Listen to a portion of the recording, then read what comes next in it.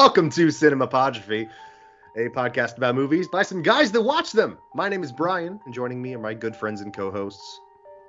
Hey everyone, I'm Corey. And I'm Justin. In an effort to remove the struggle of deciding what to watch on movie night, we decided to take turns selecting films for our small group to watch. Then, to remove the struggle of not having a podcast in 2022, we decided to buy microphones and share what we thought about those movies on the internet. If you have a suggestion for us to watch, or just want to see what we'd think about your favorite films, give us a shout on Instagram or at cinemapodrophy@gmail.com. And then, like and subscribe for updates on our next episodes. Now, on with the show. Cinemapodrophy! Ha ha!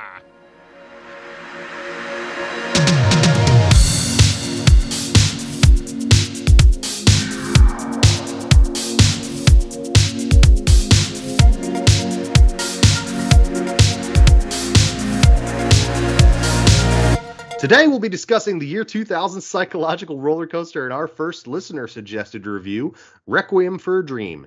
Thanks to Brandy for the suggestion. Based on the novel by Hubert Selby Jr. and adapted for the screen by director Darren Aronofsky, who, just as a side note, directed one of my least favorite movies of all time, Mother. In this film, have you seen it? It's terrible. We'll talk about it. No. Oh, this film with Jamie Lee Curtis? Jennifer Lawrence. Oh, kidding. Same person. It's a turd.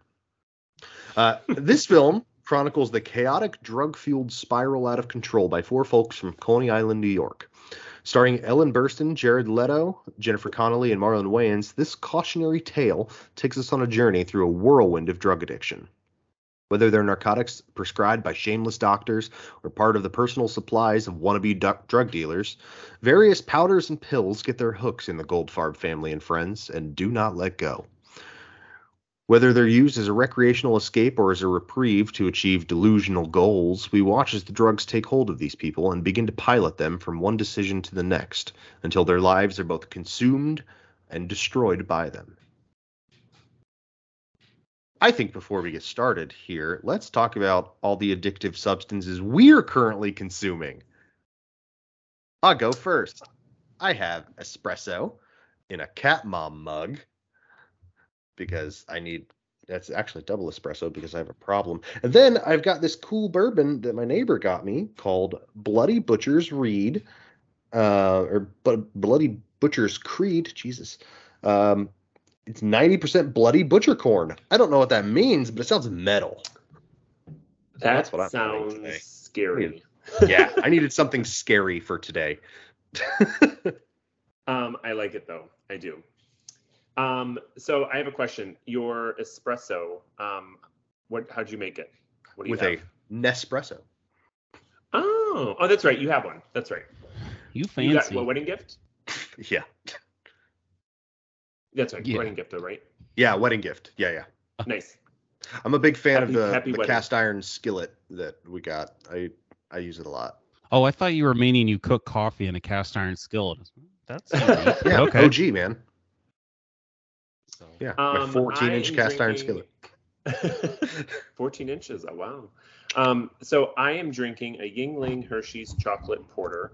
It was not what I originally wanted to have, but I was running late, so it was the quickest thing I could grab. Fair enough. It's still good. I'm actually not drinking. I'm doing heroin today for the episode. I'm riding the unicorn. Yeah. Chase that dragon there. Oh my God. Or yeah, chasing a dragon. Nope. Now it's riding the unicorn. Riding the unicorn, whatever, Just what are you drinking though? I made an old fashioned from some good nice. old fashioned bullet rye.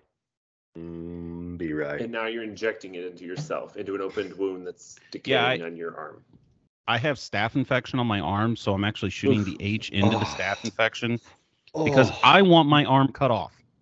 Before we get to that, you said something, Brian, in the intro that I didn't realize is that this was based on a book. And not that I have any desire to go read that book after watching this movie, but I kind of am curious as to how that would read, because I feel like this movie was very much kind of on repeat for the whole movie. Wait. I'm just curious how that would read. I'm gonna have to stop you real quick. I might be on the wrong podcast because I actually read the book and I'm actually in a book club podcast, and this was our book for this week. I could just let myself out. See ya. Sure. Thanks for coming. Can you shoot up? Can you shoot up one more time though before you leave that old fashioned? It looks good. We've got a winner. Anyway, I would just be curious to see how the book is, because I have to imagine, and I am, because I certainly haven't read it, that it's sort of segmented into the psyche of the different people that the movie's about. Like, because this movie does a really interesting thing cinematically with its cuts back and forth from either like just overall time shifts. Like, we never see, sure, aside from like lips on a blunt or pills going into a mouth, we never see anyone do drugs, really, with the exception of Jared at the end, you know, with the whatever in his mouth. So it does this cool thing where it like jumps around and like, you know, it does that. It's thing. Like the original ASMR. Exactly, but way creepier. But it also does this interesting thing between the characters, like when it'll be showing this really heavy scene with, you know, Sarah losing her mind in her apartment, her refrigerator trying to eat her, and then it goes to, you know, Harry and Marion, you know, arguing about whose fault it is that they don't have drugs.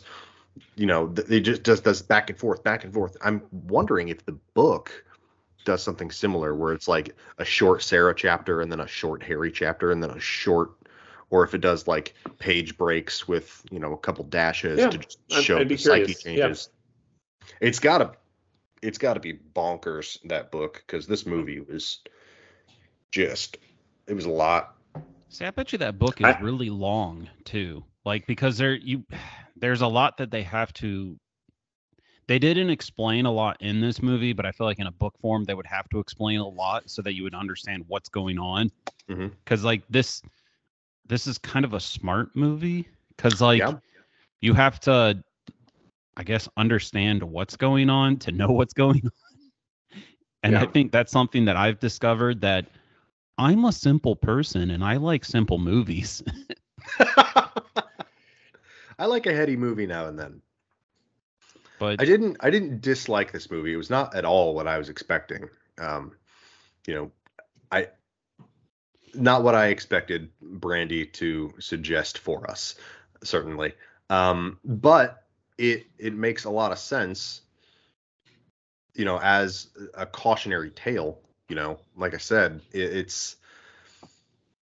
I guess, do you guys have personal relationships with anybody who's struggled with addiction? Not drug addiction like this. Okay. Like, not drug addiction. Only alcohol. Sure. Well, good. Like, I feel like there's other movies like Blow with Johnny Depp. Like, good movie.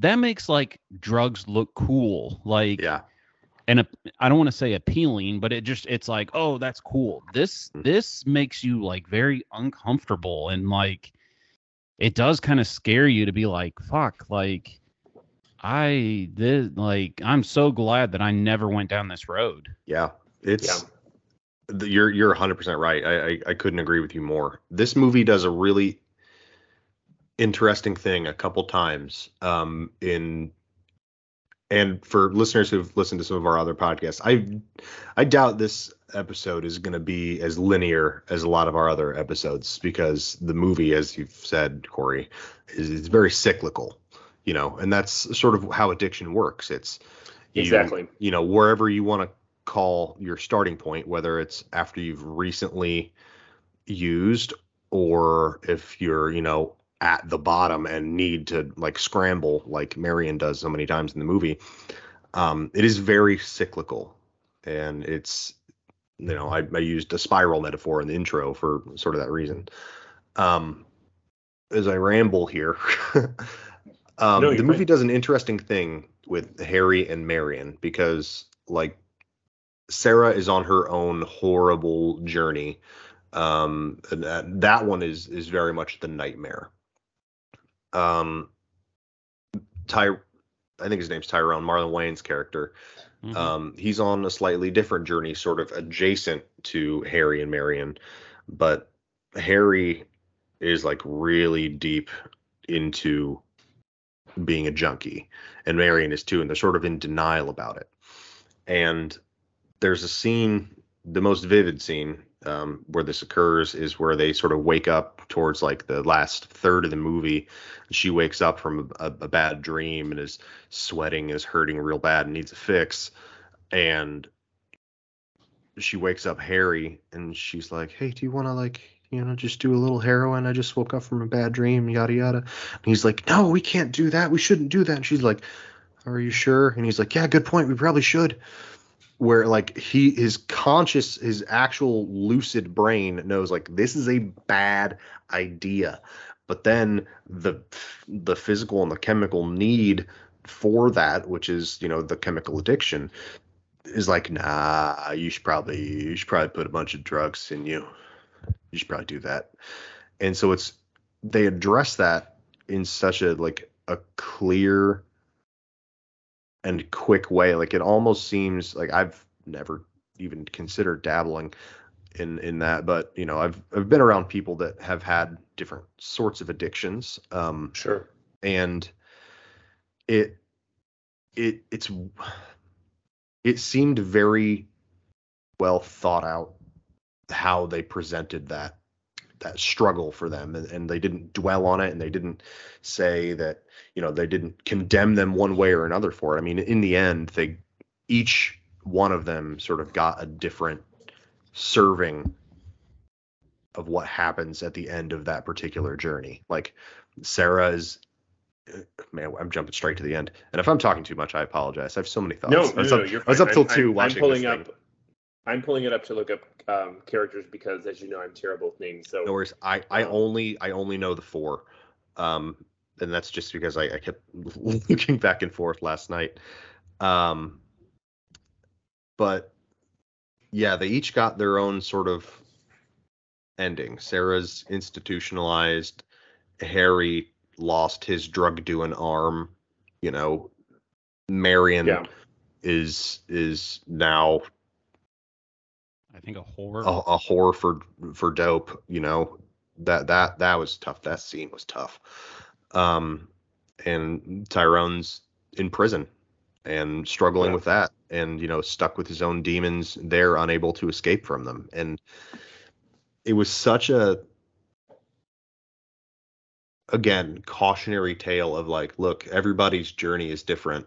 All addiction is different. Like Tyrone's addiction is different than Harry's addiction is different than Marion's is much different than Sarah's, but they're all on this path together. And if it's not addressed, if you just let it run rampant, you're gonna lose yourself. Yeah, and I think it's. Oh, go ahead. No, go ahead. I was just saying, I think it's interesting too that you mentioned about the conscious part of the brain saying like, no, you probably shouldn't do this, right? I mean, because I had the same feeling between Harry and Sarah when Harry realized that Sarah was on speed, essentially, and he's like trying to tell her not to, right? I mean, very conscious that she shouldn't be doing that. I don't know if that's coming out of a place of human, mother-son or what, but then he's turning around and doing bad things on his own, right? Yeah. Well, and you'll see this sometimes with different sorts of addicts, where like an alcoholic will look down on a pothead because they're different flavors, and what works for one doesn't work for the other, and they're like, well, you're doing the bad thing, and the other one's like, no, you're doing the bad thing. Harry sees Sarah doing uppers, and he says like, Ma, you want uppers? Or, I can't do a fucking accent. And he's, I don't know if he's judgy about it, but he's concerned because he knows like that will mess you up. What are you on? Sure. And she goes, sure, I don't know. The blue one, and then the orange one, and then the green one, and then the purple one. I'm seeing a doctor, right? Yeah. I think he was concerned because he understands what like the drugs will do to you, and he does still have that like that compass in his head, and like his mom, like his dad is gone, and he's like, okay, I still in my fucked up way have to take care of my mom. Like and he doesn't want to see her do the same things that he's doing. But I mean, their relationship is so toxic. I mean, just in the beginning of the movie when he's there to basically steal the TV so that he could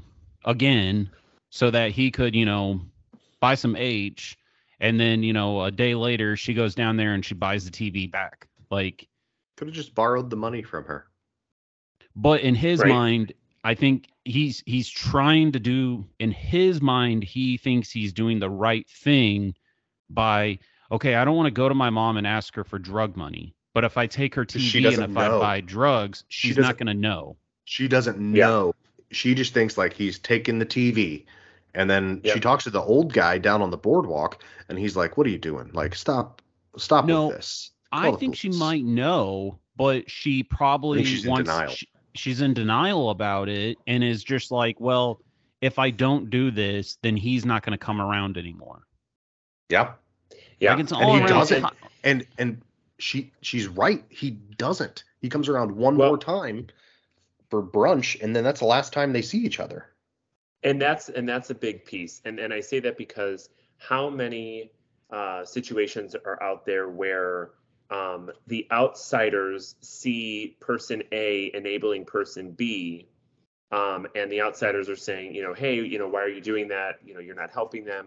But they realize that they don't want to lose them, right? And if they're not part of the fix, right, that they'd possibly lose them and they'll go elsewhere, right? And so there's that fear of losing them. Absolutely. Well, and also she knows what's going on, but she's in denial about it, and she wants to portray her son as this successful person when she's outside, tanning with the neighborhood girls. Oh, he runs his own company, or I can't remember how she words it, but like, oh, like, look at what my son's doing, or I have the good seat now. Like, she doesn't want to admit. I mean, it even goes back to whatever that Tappy Tibbins show she watches on repeat. Oh my God. Well, I think that slowly became not a show, but her own, like, part of her own psychosis. Yeah. Because he's selling a diet. Like, that's all he's doing is selling a diet. But it becomes more than that, because she thinks that, in order to get on TV and to be a star or whatever, like, it's not about the fame for her. She just wants to be on television because she's obsessed with it. So she wants to fit into that dress, and she's going to do anything that she needs to do to fit into that dress. So she starts taking the pills that the doctor gave her because he's a doctor and he knows best, gets rid of all her food, and, like, we don't see her eat again. There's, like, the quick little, again, the cutaways. And I put this in my notes because it was the first time that I stopped and I was like, they're doing a neat thing with this passage of time where, like, you see in front of her, it's a very trippy and, like, very well positioned scene where you've got the half a grapefruit, the hard-boiled egg, and the black coffee, and then the grapefruit is gone. It's just a rind, and then it's just the egg, and it's, shell, and that's all that's left. And then the drinks, the coffee, and I'm like, they're doing this thing where they're showing time in a very jarring way, where it's not like in every other movie we've watched since we started this podcast. It's very progressive, like, it's linear, as I said. This is like, okay, we're gonna sit down for breakfast. Fuck you, we're done with breakfast. Whoa, okay. Yeah. It really, it's spastic and it's jarring, and, like, I feel like every directorial decision in this movie was made to really keep you on edge, to keep your teeth chattering. And I've got to say, I really appreciate that insight, Brian, because I'm not a fan of this movie. And so watching it, I felt like I was more annoyed than thinking about it, what you're telling me. And so I appreciate that. I appreciate what you're sharing, because sitting here now, I can absolutely see that and agree with you 100%. What I want to pivot for just a second, and I just want to ask the question: who the fuck actually eats half a grapefruit for breakfast ever? I know people do it, but, like, why is that a thing? I've tried. Why one is that? time, Why it is was that part terrible. of your meal? But why is that a meal? I don't get that at all. I don't know. I feel like people do it so that they can say, "Oh yeah, I had a grapefruit for breakfast." I feel like it's a martyr thing, like, because grapefruit, personal opinion, sure, not a good fruit. It's a good flavor in some things, but it's like, if I'm going to sit down and have a fruit, grapefruit is at the bottom of my list. It's Agreed. no thank you. It's so tart. It's so just but that's like my thought about it is the idea of that as a meal. Like I just don't. Yeah. It's like, well, if that's your choice for a meal, I eat banana peels and apple cores as for my dinner. Like it doesn't make sense. Like, well, that's like I like hard-boiled eggs, but I couldn't eat a hard-boiled egg for breakfast. Well, not just my breakfast, sure, and not accompanying a fucking half a grapefruit either.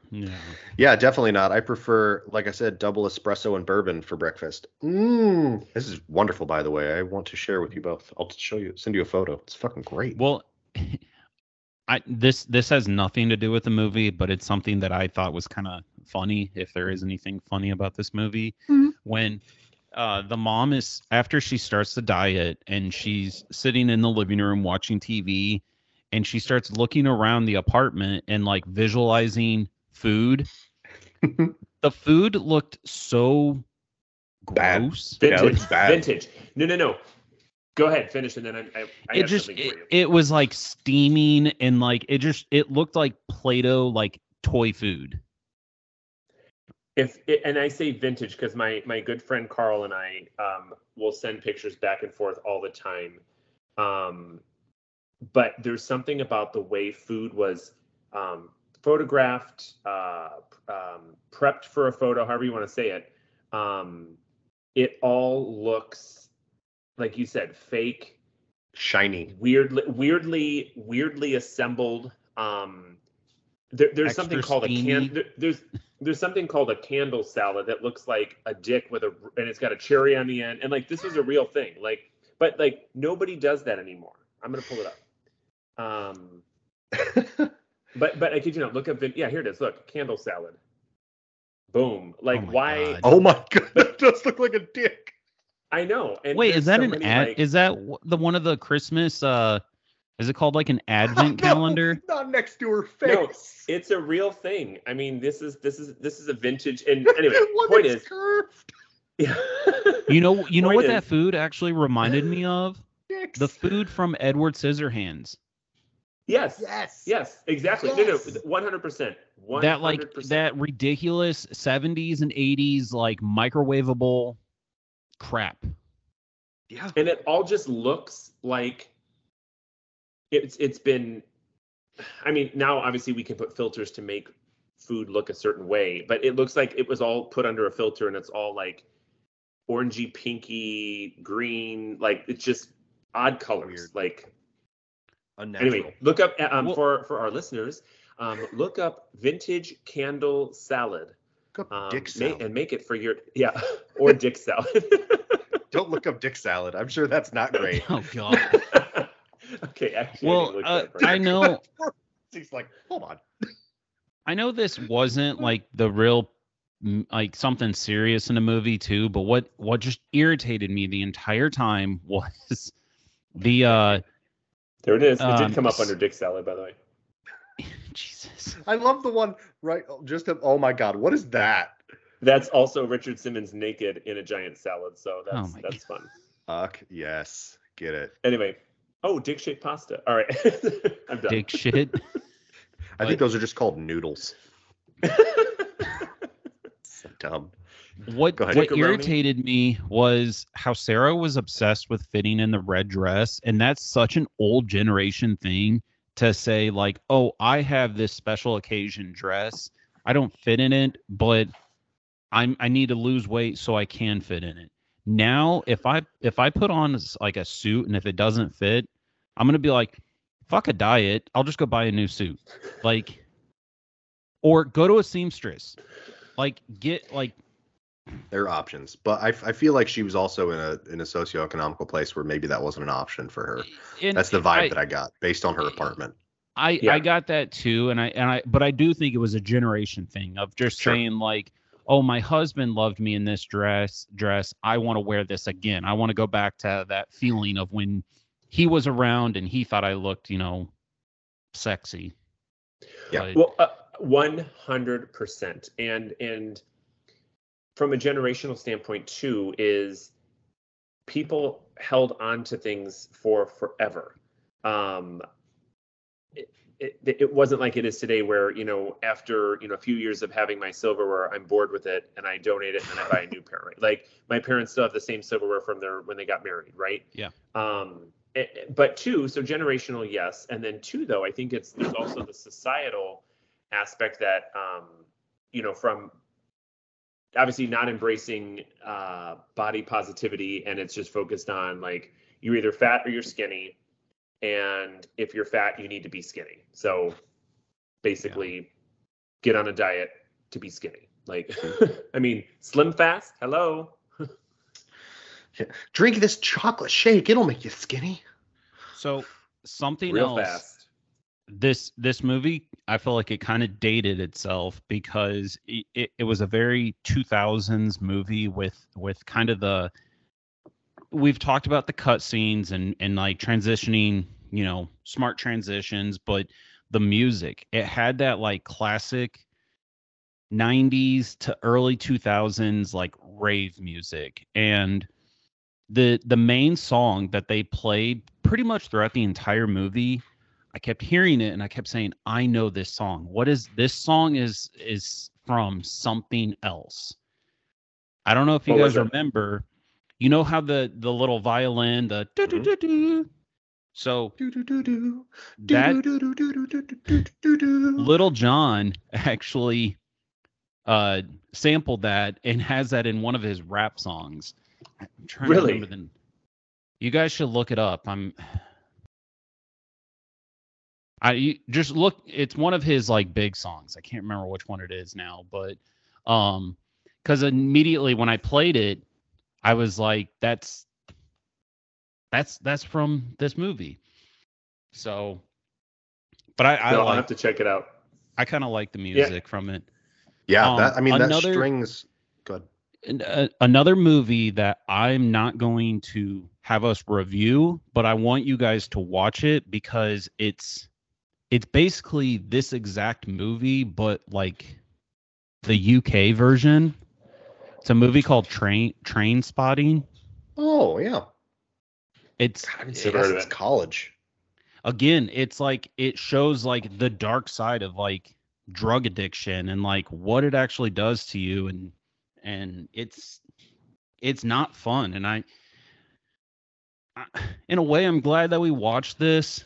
I don't know if I'll watch it again, but it did make you feel uncomfortable and it made you think and it made you happy that like, man, I didn't go down this road. It could have been bad.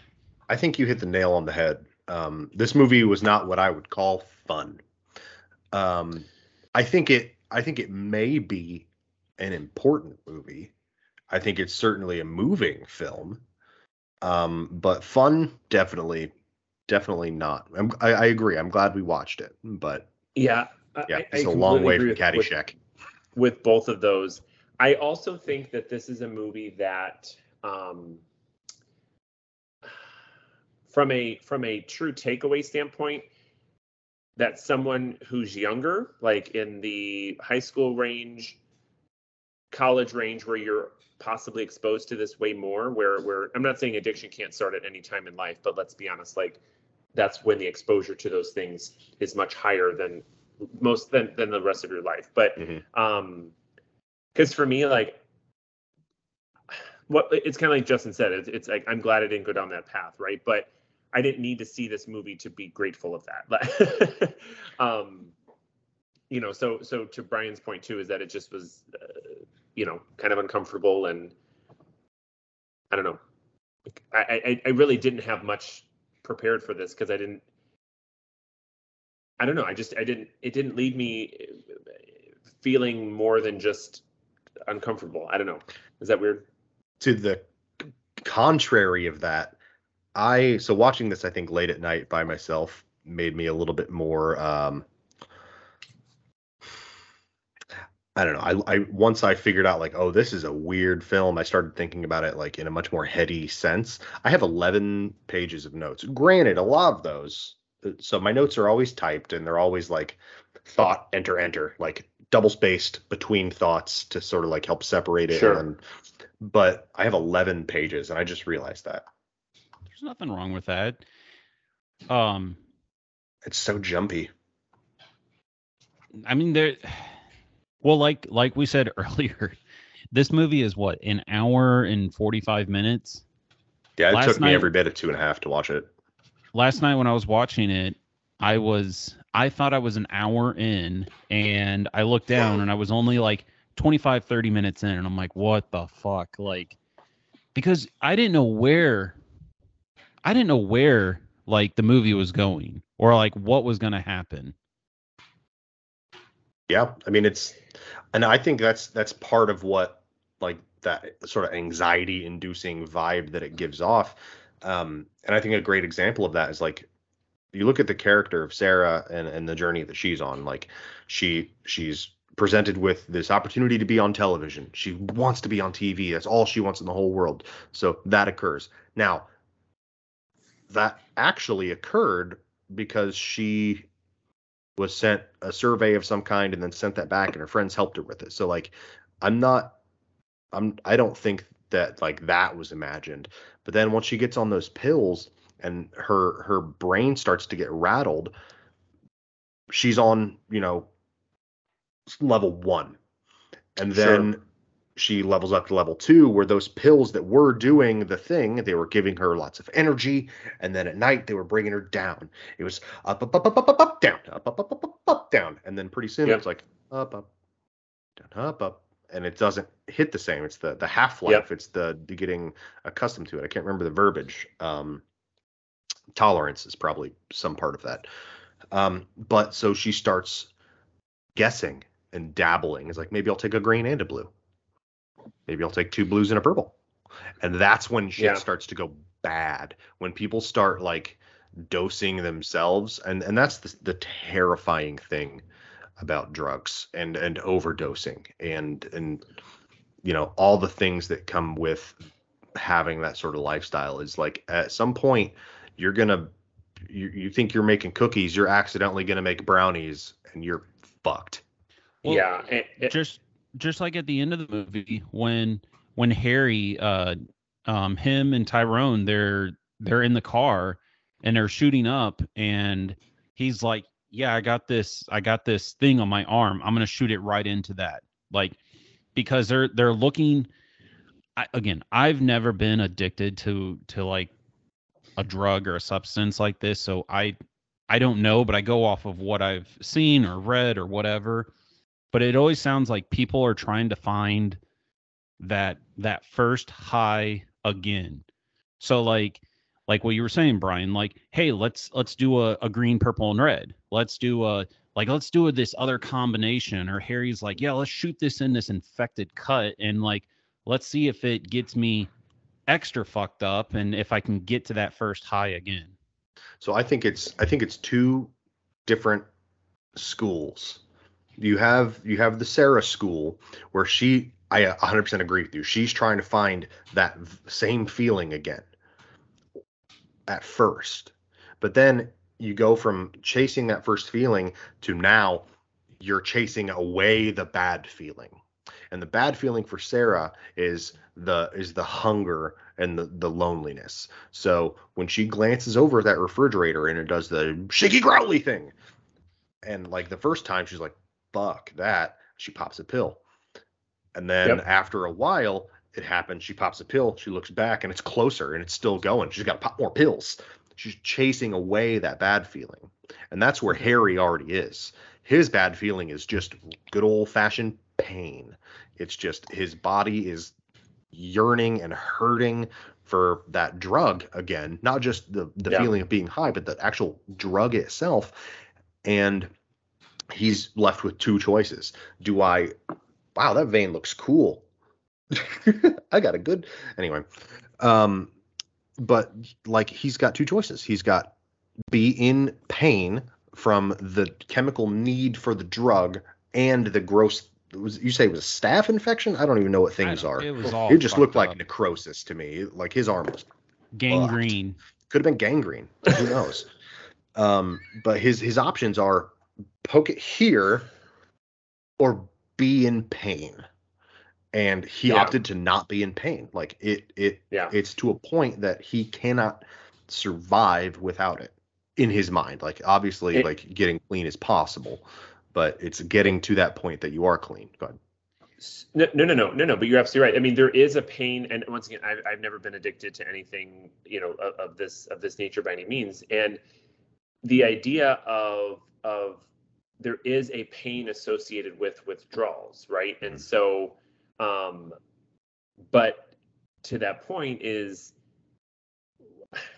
they'd rather just not go through the pain and just stick with doing what they're doing. Because to your point, even when there's like the conscious moment of this is bad, but I'd rather do this than go through the pain. Yeah, it's the pain and the fear of the pain.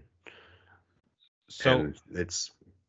I want your guys' opinion on this about Tyrone. We really haven't talked much about him. Fair. So what I get from Tyrone is, him and Harry, they're close. Harry's a drunk or a junkie. I feel like Tyrone, like he doesn't want to be a junkie, and he wants to get out, and he doesn't want this lifestyle, but it seems like he's the guy who's doing all the work for Harry, and he gets caught up, and it takes a really bad turn for him and he ends up in prison. But like I kind of feel like he was also he was trying to get out, and he wasn't just a pure junkie like Harry. What do you think? I think that's fair. Corey, I think you're frozen. So if you're,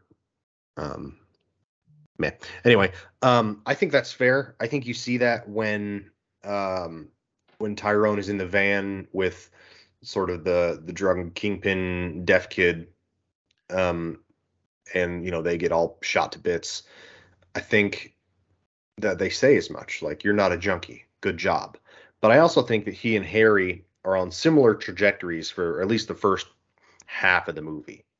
They're both, traveling, and then Harry sort of deviates and dips further into the addiction as Tyrone, kind of stays on the purely recreational path, if we had to call it something.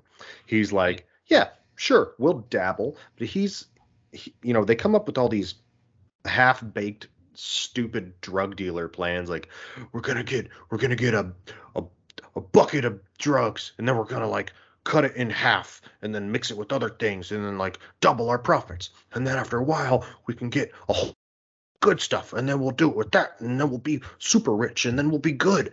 And that's the promise that they keep making to each other, the promise that Harry keeps making to Marion, is that, all right, we're going to get out of this, it's going to be fine. But as you're trying to get out of this, you're taking the thing that you're addicted to, and your plan is to sell that, but you're not going to, because you're addicted to that. You're going to keep it. You're going to hoard it. And you see as much. They put the money in the wall, and then the next time they bring it out, there's more money. And then later in the movie, they bring it out, and the shoebox is fucking empty. Like, it slowly sucks the life out of you. Good. And Tyrone's the one who has the money. Like, because you can tell he's the one who I feel like is like, all right, this is what our goal is. We need to like get out of this. We're going to make money and get out. Whereas Harry's just like, Hey, I just need some more money. We just need to, Marion and I, we just need to get one more hit. We just need to go buy one more hit.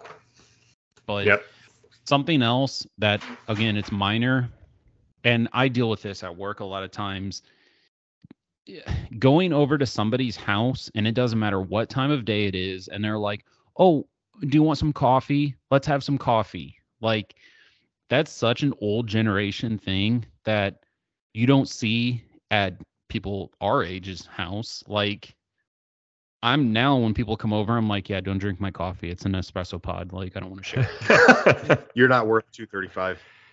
Oh, you don't understand how it works. No, there's no cream in it. Yes, it's black. That's just foam. Yep. Oh, is this an espresso? No, this is not an espresso. It's an espresso. Oh, this is so fancy. Are we at a start? No, you're not at a Starbucks. Like, I had an espresso. There you go. No, sorry. What I was saying earlier before I got cut off because of my dial-up internet, was I read a story of that this girl was born. Obviously, the mom had been on some type of substances during pregnancy.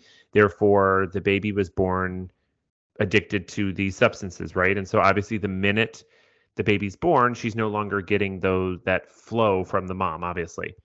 And essentially, what they had to do was put the baby on morphine to help it manage the pain of withdrawals, right? Well, guess what? After that, now the baby's addicted to morphine. So then step 2 is weaning the baby off of morphine.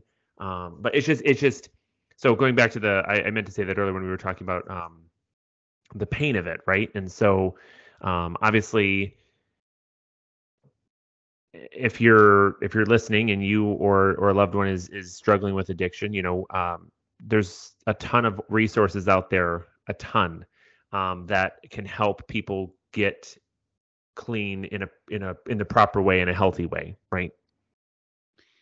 This isn't funny, but I kind of feel like at the end of this episode we should have like if you or a friend of yours has a drug addiction, please call 1-800-555-1234. But you gotta say it at like speed 7,000, so you can't understand it. If you're a friend or struggling with drug addiction, please call 1-855 drugs. But then we need to like finish it with like a hammer, like let the beat drop. Yeah. Exactly. Oh, Jesus. Yeah. Well. Yeah, that was a lot, but I want to again. Thank you, Brandy, for the suggestion. I think I'm glad we watched this movie. I think we all agree probably not one we're gonna, roll up every spring or so and just be like, remember Requiem? Good times. But none of us having ever seen this movie, being our first listener suggestion, I think that this is a good precedent because I think it made us think, and I think that let's had different experiences watching it and then coming together. I feel like we all were like, fair point, there's a lot going on in this movie, a lot, and I think that maybe on a second and third watch you'd pick up more of it. I just don't think I'm down for subjecting myself to that anytime soon, to say the least. Yeah, I have to admit, like I said, Brian, after hearing a lot of what you said and your insight on it, that's the only reason I would watch this again, is to pick up on that stuff, because I think I was so annoyed with it that I was sort of just closed-minded to even focusing on that, because of the cyclical nature of it, and I kept waiting for like, where is this going? When are we going to get somewhere, right? But not there's no end taking point. the minute. Well, exactly, but not honestly taking the minute to stop and think like, this is intentional. So like I said, you are the reason I would watch this again. So thank you. Oh, well, thanks, man. I'm not going to, but you're the reason I would. Totally fair. Yeah. And yes, thank you, Brandy, for being our first suggestion or listener with a suggestion. So thank you. Yeah. The only thing I'll say about this is this movie just made me uncomfortable, and just glad that I didn't go down that road. I mean, and I know, I mean, I don't want to say, I don't know. I'm just gonna leave it at that. Do you here's a question.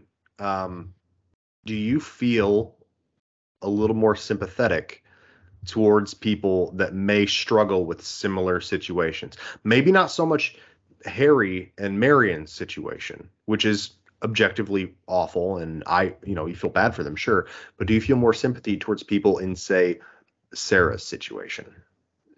See, that's what I was about to say, and I think it's an important question. I don't I want to say yes, but I don't know. I get it because I do. I feel like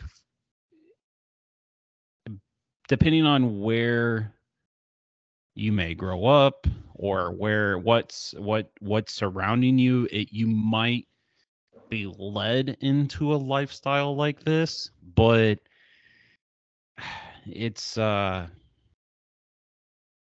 don't know because I've never had an addiction like this, so I don't know. So I think there's two things. One, Justin, I think you hit on a point of saying, not even so much of where you grow up as much as the company you keep, right? And it makes me as an adult understand more why my parents said, I don't want you hanging out with so and so, right? They didn't know anything about them, but even as an adult, you can look at certain people and smell trouble, right? Yeah, bad vibes. That's human nature, right? And so anyway, that's point A. But to answer your question, Brian, if I'm going to put it in the context of when this movie was made, or at least when it was supposed to be made, as far as contextually, I would say I would feel sorry or more sympathetic for Sarah or someone in her similar situation, in the sense that she might not have understood the resources available to help her lose the weight that she was desiring to lose in a healthy way, right? Mm-hmm. And she wanted this quick fix, X, Y, and Z, right? In today's world, 2022, if someone who we don't know contextually, but we can guess that it didn't seem like Sarah had a past history of addiction with anything else, right? If someone chooses that path today, I have no sympathy, because you have so much resources at your hands to figure out a good way to do it, and that is likely you just chose the quickest, fastest, easiest route instead of what should be the best, right? To play devil's advocate, Sarah is, again, contextually, when it was made, sure, resources not available. No computer in that house, no cell phone. Also, nobody coming around. You look at, someone who's maybe, God, what do you think Sarah was in? Probably her early 60s, late 50s, maybe? 60s for sure. So in my job, I deal with a lot of folks who are maybe not so technologically savvy. A lot of the times I'm helping them set up. They have a cell phone, but you help them set up their cell phone so that they can do the thing in themselves. Sure. I find a lot of folks are, especially if they are alone and they're not maybe having as many people. I've got people that come in and talk to me. I feel like I'm their therapist. Like, they come in every Friday, and and sometimes we talk about what they need to do with their whatever. Sometimes we just talk. Yeah. And some people just need someone to talk to. And if you are in that situation and you discover a goal for the first time, like her goal was fit into the dress and be on TV. That was her goal. That's all. It consumed her.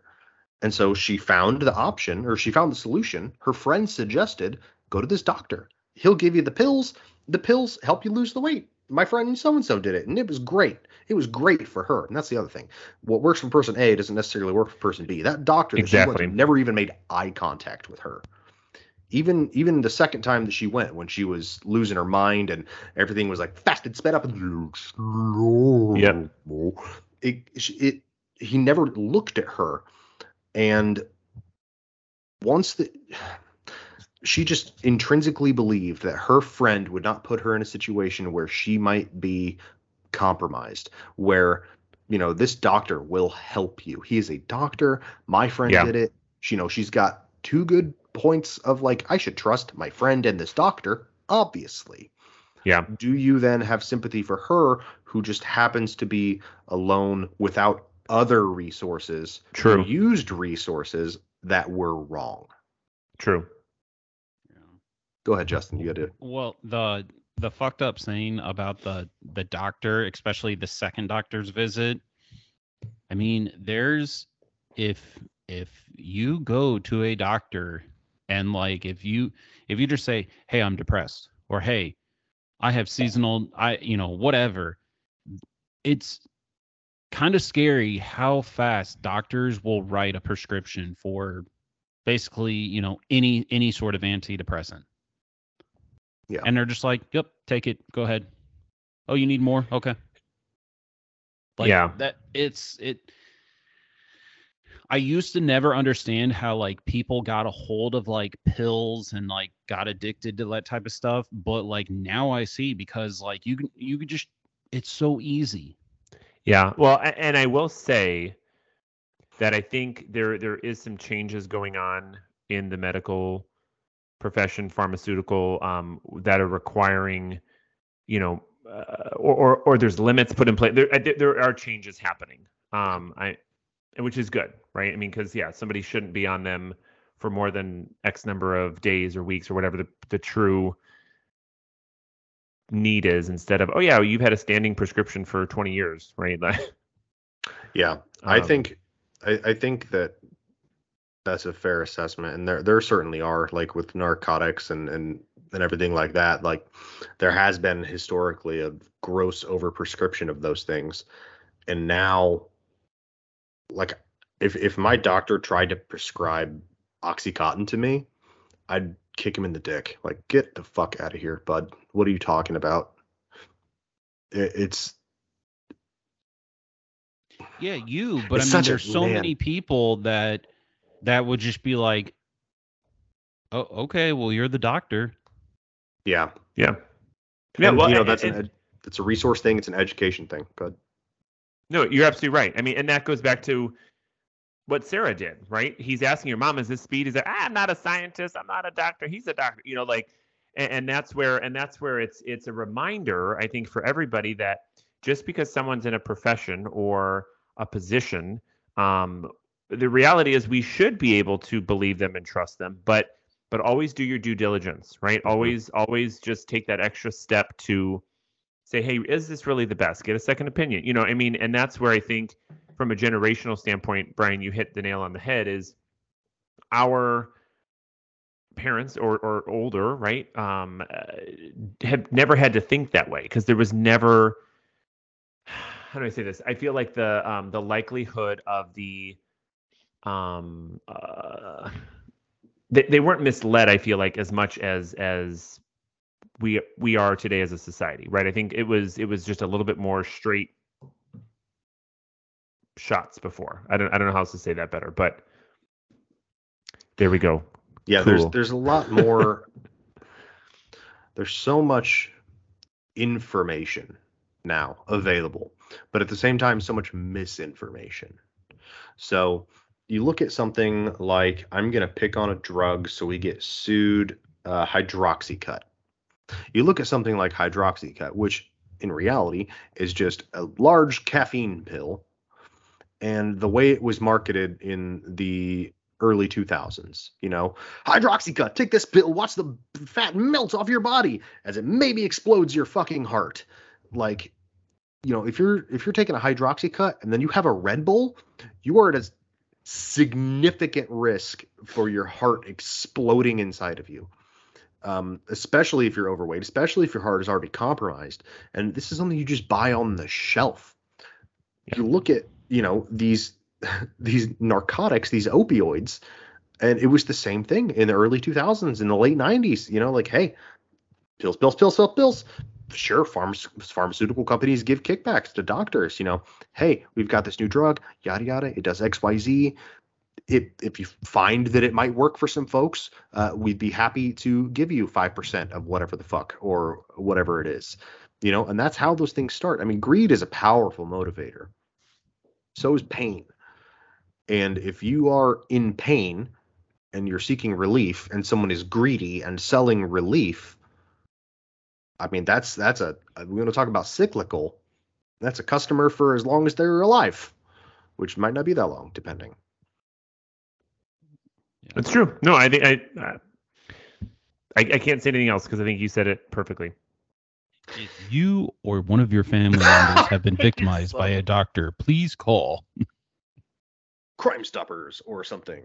Call the Crime Junkie podcast, because crime and junkies. Crime Stoppers. No one knows your name. I don't know what that was. And on that discordant note, I think maybe maybe we beat this dead and dying horse to death again. Again, I love you both. Thank you, Brandy, for suggesting the film. Yes. It was a lot to think about, and it's probably all I'll be thinking about now for the next half hour or so as I decompress from thinking about it again. And with that, adieu. Bye.